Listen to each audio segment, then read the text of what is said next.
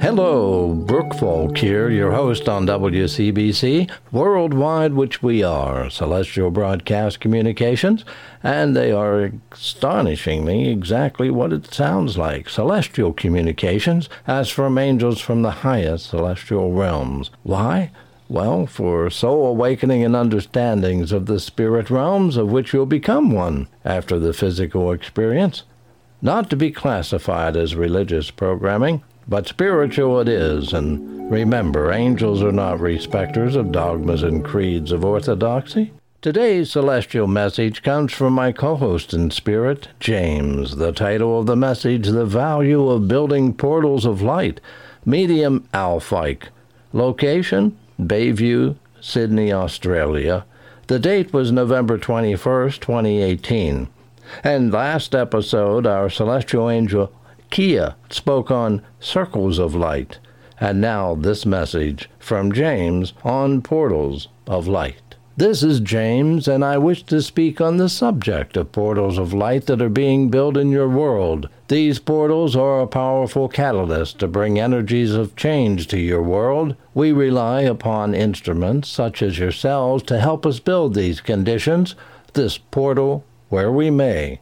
This instrument has seen the vision of many portals being established in your world that will feed the spiritual changes that are coming and will connect the great lattice of light that is being built around your world.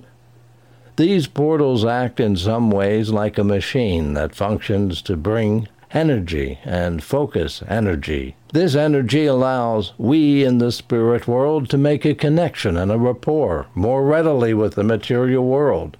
And much flows through these conduits, much in the way of energies, healings, lights, and energetic forces that help to clear the darkness in your world and establish greater harmony to bring light. It is important that you continue to follow your guidance in your travels, that we may indeed utilize your gifts and prayers and intentions to help anchor these portals in the world. Then when you establish yourself in a certain place for some time dedicated to prayer, then you facilitate from your perspective upon this planet the possibility of working with us to create these conduits of light. We require your presence, and we require the possibility of making a rapport and a connection. Think of this, when one builds a bridge that starts from either end, and cables and girders are built so they may connect and forge a solid foundation, so it is when establishing a portal of light. You are on one side, and we are on the other, and we work together to weave this connection, this structure, so that it may become solid and stable in the world.